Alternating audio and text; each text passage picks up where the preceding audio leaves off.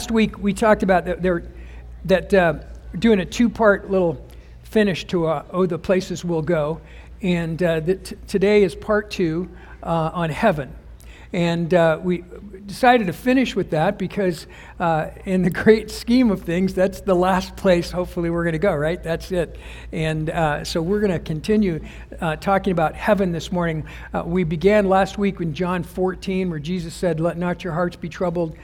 You believe in God, believe also in me." And this morning we're going to be looking at the book of Revelations, chapters 21 and a little bit of 22. But let me just say this, that if you open the Bible to any of the Gospels and begin to read, you'll see Jesus. And if you keep reading, you'll find Jesus going through all of it. Going through joys and sorrows, commitments and betrayal, birth and growth and life and death. But if you keep reading to the last page of the Gospels, you'll encounter the resurrected Jesus. And God promised heaven. That's what we started talking about last week. God promised heaven, and He made that promise alive and real through the resurrection of Jesus. And then He calls us to trust in that promise every day of our lives. He made that promise real and alive through the resurrection of Jesus. And then He calls us to trust that promise every day of our lives. So the single most important fact the Bible teaches us about heaven is this: that God has promised heaven. God has promised heaven. And if God has promised heaven, then heaven is as good as God is faithful. That's what we want to talk about this morning. And there's three parts, three things that I'd like you to walk away with this morning. And the first one is this: that heaven gives us a reason to live courageously. Heaven gives us a reason to live courageously. The second point is that heaven gives us the strength to live courageously. And then third point this morning is that heaven gives us the ultimate goal of a courageous life. The reason to live courageously, the strength to live courageously, and the ultimate goal of the courageous life. Well, let's begin Revelation 21, starting at verse 1. This is the word of the Lord. And then I saw a new heaven and a new earth. For the first heaven and the first earth had passed away, and the sea was no more. So here's the very first thing that we read in the very first verse of chapter 21, or 22, 21, is that there's a new heaven and a new earth. Do you remember when the disciples asked Jesus to teach them to pray? And what did Jesus say? He said, "Our Father who is in heaven." That the God of the universe resided in heaven. And when Jesus died on the cross and was resurrected and ascended to heaven, the Bible teaches us that He went to sit at the right hand of the Father. And so there is this place called heaven that the Father resided. And then we find out here in Revelation 21 that at the end of all times there'll be a new heaven and a new earth that God creates. Just picture this place with no pollution, this decaying old world that's made brand new, that everything is right, the air is clean, the water is fresh, all of that is just right, and God has recreated heaven and earth for us. And then verse 2 he says, "And I saw a holy city, New Jerusalem, coming down from heaven, from God, prepared as a bride adorned for her husband. And I heard a loud voice from the throne saying, 'Behold, the dwelling place of God is with man. He will dwell with them, and they will be His people, and God Himself will be with them as their God. He will wipe away every tear from their eyes, and death shall be no more. Neither shall there be mourning, nor crying, nor pain any more, for the former things have passed away.' And He who was seated at the throne said, 'Behold, I am making all things new.' Also, He said, 'Write this down, for these words are trustworthy and true.' And He said to me, 'It is done. I am the Alpha and Omega, the beginning and the end. To the thirsty I will give from the spring of the water of life without payment. The one who conquers will have this heritage, and I will be his God, and he will be my son.' And then if we jump down to chapter 22, the first few verses, it says this: Then the angel showed me the river of the water of life, bright as crystal, flowing from the throne of God and of the Lamb. In verse 2 it says, And through the middle of the street of the city, also on either side of the river, the tree of life with its 12 kinds of fruit, yielding its fruit each month. The leaves of the tree were for the healing of the nations. No longer will there be anything accursed, but the throne of God and of the Lamb will be in it, and his servants will worship him. And they will see his face, and his name will be on their foreheads, and night will be no more. They will need no light or lamp or sun. The Lord God will be their light, and they will reign forever and ever. The Father will make his dwelling place, his permanent residence with us. Jesus here is depicted as the Lamb of God. And so we have this picture, this spectacular picture of heaven. We have this spectacular picture of this new heaven and new earth, and it's even more than we can imagine. Here's what he says, that there'll be this water running through, that God will provide life for us. He'll provide water. He'll provide food. He says you're not going to need a lamp. You're not going to need to worry about the sun, because the God of the universe and the Lamb will be your light. There won't need to be lamps. There won't need to be the sun, because the light of God will light the earth, will light the world for us.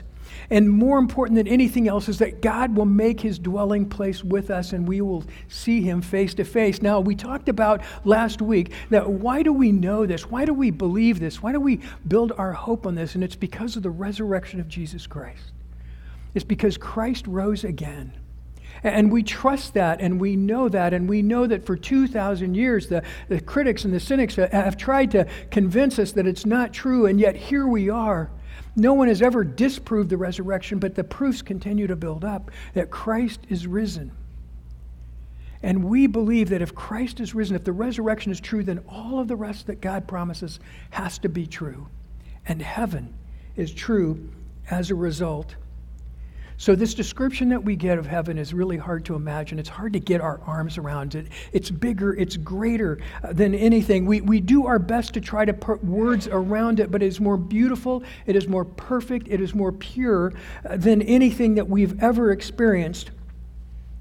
And then aside from this imagery that we get at heaven, aside from all of this description that we get of heaven, here's the thing that's the most striking, is that we will be surrounded by the perfect, unconditional love of Christ. That the very air we breathe will be given to us by the unconditional love of Christ. That's why he says every tear will be wiped clean, every anxiety will be gone, every fear will be dissolved, because we will be experiencing in our lives the unconditional love of Christ in everything. And it's hard for us to get our arms around it, and yet we know that it's true. But we have the promise of Christ through the resurrection that someday our imagination we will see for real, that we'll see in person, and we'll experience the unconditional love of Christ that will be with him. And that's a powerful picture for us. So here's the first point. Heaven gives us a reason to live courageously. There are two things this morning I'd like you to consider. And the first is this, that God will make all things new. The one on the throne that God declares for all to hear, I am making everything new.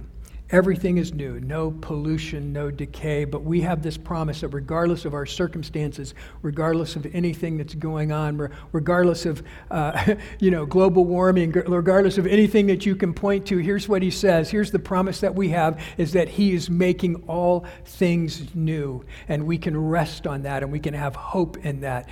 We can believe in that because God says, because his word is true. And here's the second thing, that God will make the Bible's central promise good, and that is that God says, I will be their God, and they will be my people. They will be my children. Verse 3, actually, of Revelation 21 says, And I heard a loud voice in the throne saying, Behold, the dwelling place of God is with man, and he will dwell with them, and they will be his people, and God himself will make residence. God himself will be with them. And he'll wipe away every tear from their eyes, and death shall be no more, and neither shall there be mourning, nor crying, nor pain anymore, for the former things have passed away. So let's consider just for a second what the original readers of this letter, this revelation that God gave John, what were they thinking? What were they reading at that time? Because they were under extreme pressure and persecution that had started around AD 61 with Nero and continued on another 20 years later with Domitian, and that the Christians were being persecuted because they were Christians, because they were followers of Christ. And so we know that Nero instituted this whole idea of the Colosseum and basically feeding Christians to the lions. And Nero, it says that in his gardens he would have Christians encased in wax and use them as torches to light his gardens. That he would do everything that he possibly could to torture and to persecute Christians, to try to stamp out Christianity. And his predecessor Domitian did the exact same thing later on, that he did everything that he possibly could to stamp out Christianity, but he failed. They all failed. In fact, the church grew through this persecution. And one historian talks about the fact that you couldn't wipe the smile off their face. You couldn't get them to stop singing praises to the Lord, because they knew that their life didn't end here. They knew that their life wasn't defined by the persecution. It wasn't defined by the Colosseum, but it was defined by the resurrection of Jesus Christ, and that they would spend eternity with him. So as they were sent to the Colosseum, as they were sent to the lions, as they were sent into persecution, the believers, the followers of Jesus would give praise to the Lord. And what happened is that they realized that this wasn't working, and the martyrdom in the Colosseum just died out because nobody wanted to watch this anymore. Nobody wanted to see these people who were being thrown in the front of lions, to have tears in their eyes of praise and thanksgiving, and to say that they forgave those who persecuted them. Who wants to watch that? And it just died out, and the church continued to grow through all of that. Because of the resurrection, because of the promise of heaven, because they knew that what they were going through didn't define their life, but they had another home, that they would spend eternity with Jesus, that he had gone ahead to prepare a place for them, that where he was, they might be there also with him. Well, here's another thing. It was interesting. An historian named Rodney Starks wrote a book called The Rise of Christianity. And in this book, he kind of describes this time in history that the church, Christianity grew from about somewhere between 8 to 10% of the population of the Roman Empire to roughly 50% of the Roman Empire. And he's trying to figure out what caused this exponential growth, what caused this amazing growth of the church over about this 100-year period. And one of his conclusions was this, that in that century, there were 2 plagues that hit the Roman Empire. Now we understand that it was probably measles or smallpox in both of those plagues, but roughly around 165 AD, there was a plague of measles or smallpox, and people were dying, and the whole cities, major cities, were being contaminated, and subsequently, the wealthy people and the doctors were fleeing the cities in order to try to avoid being contaminated by these plagues. And so we know this because one of those doctors, his name was Galen, and you can look him up, you can Google him, because sometimes it's called the Plague of Galen, but he wrote about this. He was a doctor who fled Rome to get away from the contagion, and he writes that there was one group that stayed, one group that didn't go anywhere, and they were the Christians. And they stayed and they cared for the sick. And they fed them and they bathed them. And when they died, they buried them. When they got well, they took care of them.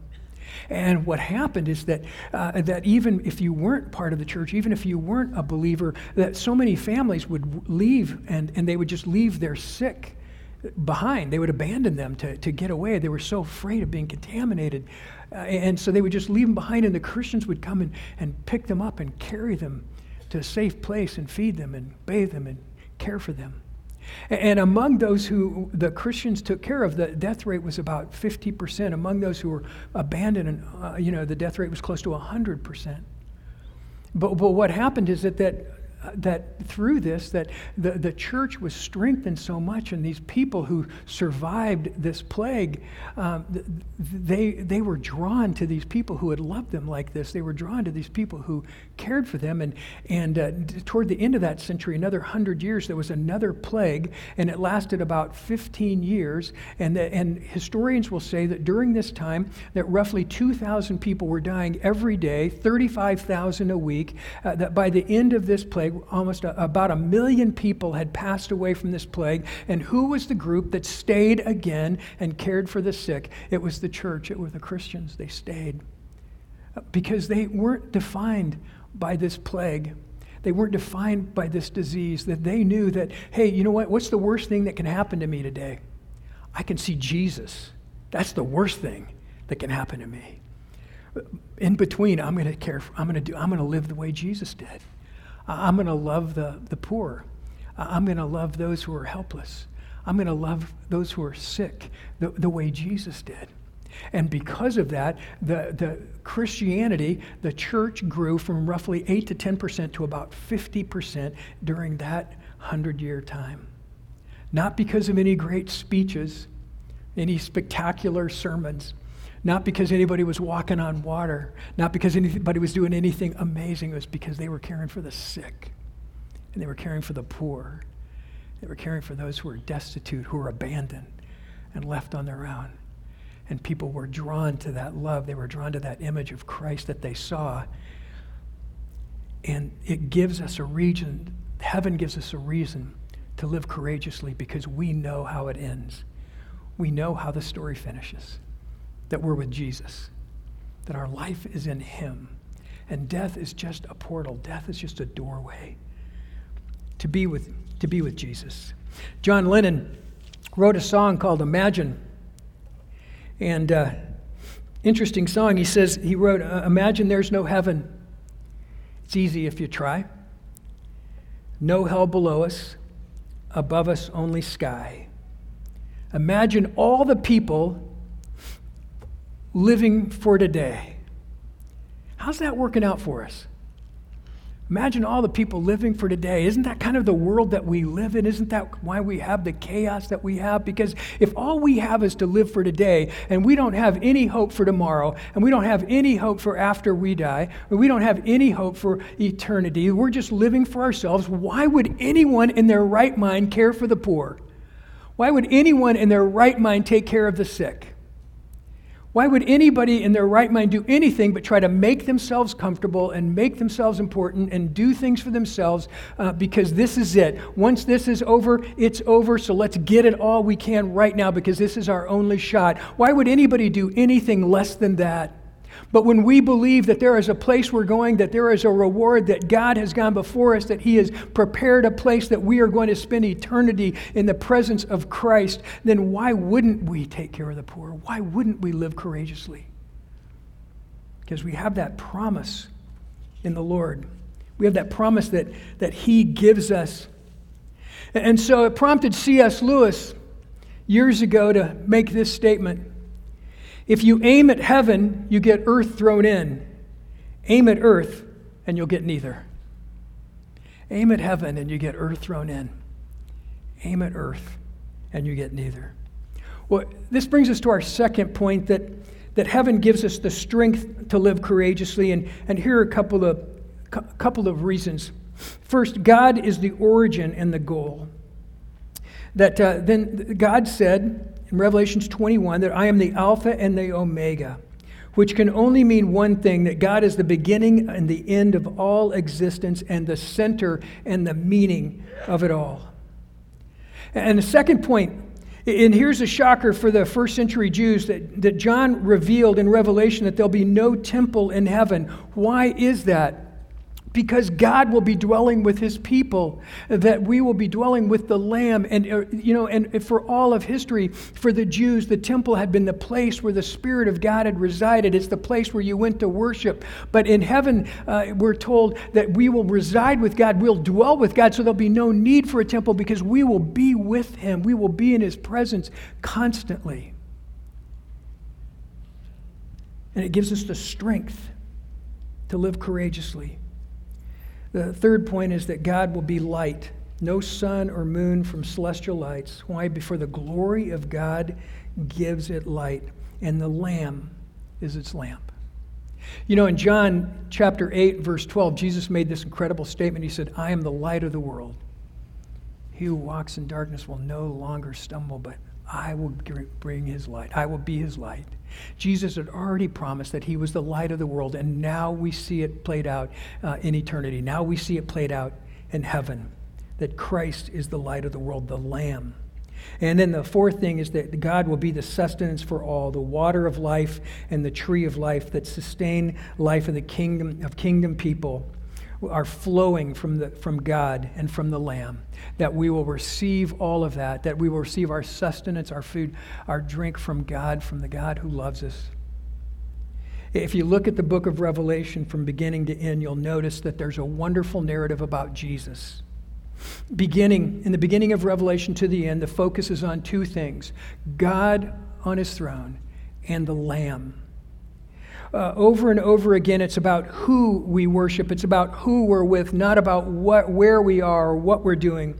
But the Lamb that lived was slain, and he was raised again, and he conquers all. And so early in Revelation, Jesus reveals himself through the writing of John. In the first chapter, he's described as the Lord of all of the churches. He's described as the King of Kings, the Lord of Lords. And then we get to chapter 4, and he's described as the Lamb of God. The Lamb who came, this picture of this helpless Lamb who came and was slain but was raised again and has given us eternal life. And then later in the book of Revelation, there's this other image that we're given of God as this lion. Sometimes called the Lion of Judah. He is this warrior. He's conquered sin. He's conquered death. That we're victorious through him. But then we get to the end of Revelation, and we get back to this whole picture of the Lamb. It's just so interesting to me because this is not how I would have written the story. I kind of lean toward the lion. I like the idea of a lion, or maybe I'd go with, Thor or somebody, somebody would, big and strong and looks like a warrior, and we're going to clean house now, and we're going to take care of everything, and I'm strong enough to deal with anything, and I'm more powerful than anyone else. And God gives us this metaphor, this picture of a lamb. And here's what we know about sheep. The lambs, they were innocent. They were helpless. And we have this story of Jesus, who, though he was the very essence of God, did not consider equality with God a thing to be grasped, but emptied himself and became obedient and became in the likeness of men, that the God of the universe gave up his glory to come and be like us, to be one of us. He didn't consider equality with God a thing to be held on to, but he gave that up for our sake, and he became helpless, and he was slain, the perfect lamb, for our sake. And then he was raised again, and we have life. And the picture that he wants us to take this morning, the picture of Christ in heaven, is the Lamb who was slain, the Lamb who gave himself up for us, because that's what love looks like. That's what perfect love looks like. That he didn't consider his own equality with God, but he loved us so much he gave all of that up and allowed himself to be crucified. And then we know that he was raised again.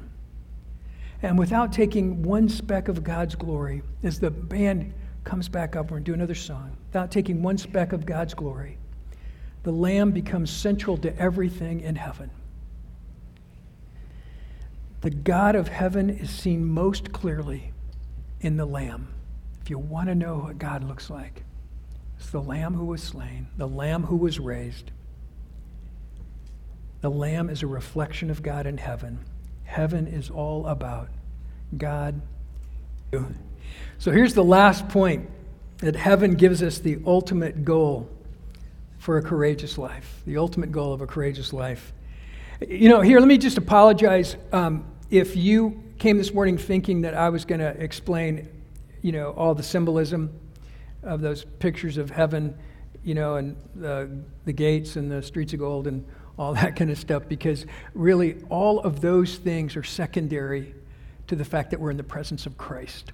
None of it will matter. In fact, it talks in Revelation about crowns, that we'll have these crowns. And we joke, all the time, if we do something really sacrificial or something really hard, whoops, another star in your crown, and I have this picture of my mom in heaven with her head just wobbling because her crown's so big. But here's the thing, even those crowns that they talk about in Revelation, you know what it says that we're going to do? We're going to take those off and we're going to lay them at the feet of Jesus because they mean nothing compared to being in the presence of Christ.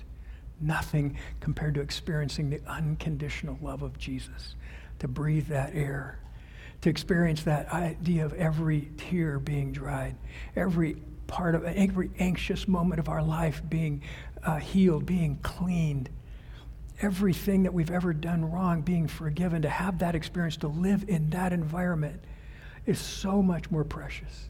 So much more powerful than anything that we can get. And then for those of you who have this idea of heaven that, it's like, gosh, who wants to sit on a cloud and play a harp all day? That's just get that picture out of your head, okay? Because that's not happening. That's not real. But to be in the experience of Christ is more than we can even imagine. It's more than we can even describe. And here's the other thing about heaven. Heaven takes the pressure off. If you look at your spouse, or you look at your children, or you look at your job, your work, as the thing that fulfills you, then you're never going to know real satisfaction. You're putting too much pressure on a spouse or a child or work to really fully satisfy you. You may have noticed sometimes when you're driving across a bridge, and the bridge will have a sign on it that says, X number of tons allowed on this bridge, that you can only put so many cars and trucks on the bridge at a time, and if you exceed that weight, something's going to crack, something's going to give. And if you put that pressure, the whole weight of your soul, on a spouse or on your children or on your work, something's going to crack. Something's not going to make it. And only when we put the weight of our soul on Jesus, that Jesus can hold the weight of our soul, and heaven is a promise of that. If you find yourself always complaining about a spouse, or complaining about a child, or complaining about your work, it may be that you're putting too much pressure on what can't completely fulfill you. And something's going to crack. Now, that's not to say that some of us don't need to step up, guys. Some of those complaints aren't legit, right? But it is to say that if we put all of our hope for being satisfied in our lives on a spouse, on a child, or our children, or our work, something's going to crack. My point is this, that our greatest hopes, our greatest fulfillment, our greatest contentment, all of that will only come in heaven. Heaven can bear that weight. If you want to read a great depiction of heaven sometime, read the last book in the Chronicles of Narnia called The Last Battle. And toward the end of this book, C.S. Lewis paints this incredible picture for us of what heaven is like. And he finishes it talking to the Bavinzi children about heaven, about what they're experiencing. And here's what he says. As he spoke, referring to Aslan, he no longer looked to them like a lion. But the things that began to happen were so great and so beautiful, I cannot write them. And for us, this is the end of all stories. And we can most truly say that we all lived happily ever after, but for them, it was only the beginning of the real story. All their life in this world and all their adventures in Narnia had only been the cover and the title page. Now, at last, they were beginning chapter 1 of the great story which no one on earth has read, which goes on forever, and in which every chapter is better than the one before. He's describing heaven. He's saying, you know what, all of your experiences on earth and all of your life on earth is like having a cover page and a title. And then when we get to heaven, our life really begins. It begins with chapter 1, and every chapter gets better. Every chapter gets more meaningful. Every chapter gets more fulfilling as we continue on with the Lord. Now, let me finish with this. I read this great quote, and again, I'm just quoting, okay? I'm just quoting this professor from Abilene Christian University, who in a very funny way reduces the message of the book of Revelation to 3 lines. He says, God's team wins. Choose your team. Don't be stupid. God's team wins. Choose your team. Don't be stupid. Well, let's pray. Heavenly Father, thank you. Thank you for your word. Thank you for the truth of your word. And Lord, we know that what it means to be on your team. We know that our ultimate hope, our ultimate fulfillment, satisfaction comes from you.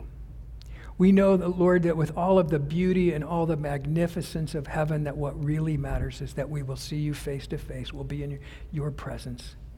That we'll be with you for eternity, and we give you praise. And Lord, we ask this morning that we will take great hope and strength and purpose from the truth of heaven. That we know the story doesn't end here, Lord, but it continues on. That life really starts after we leave this place.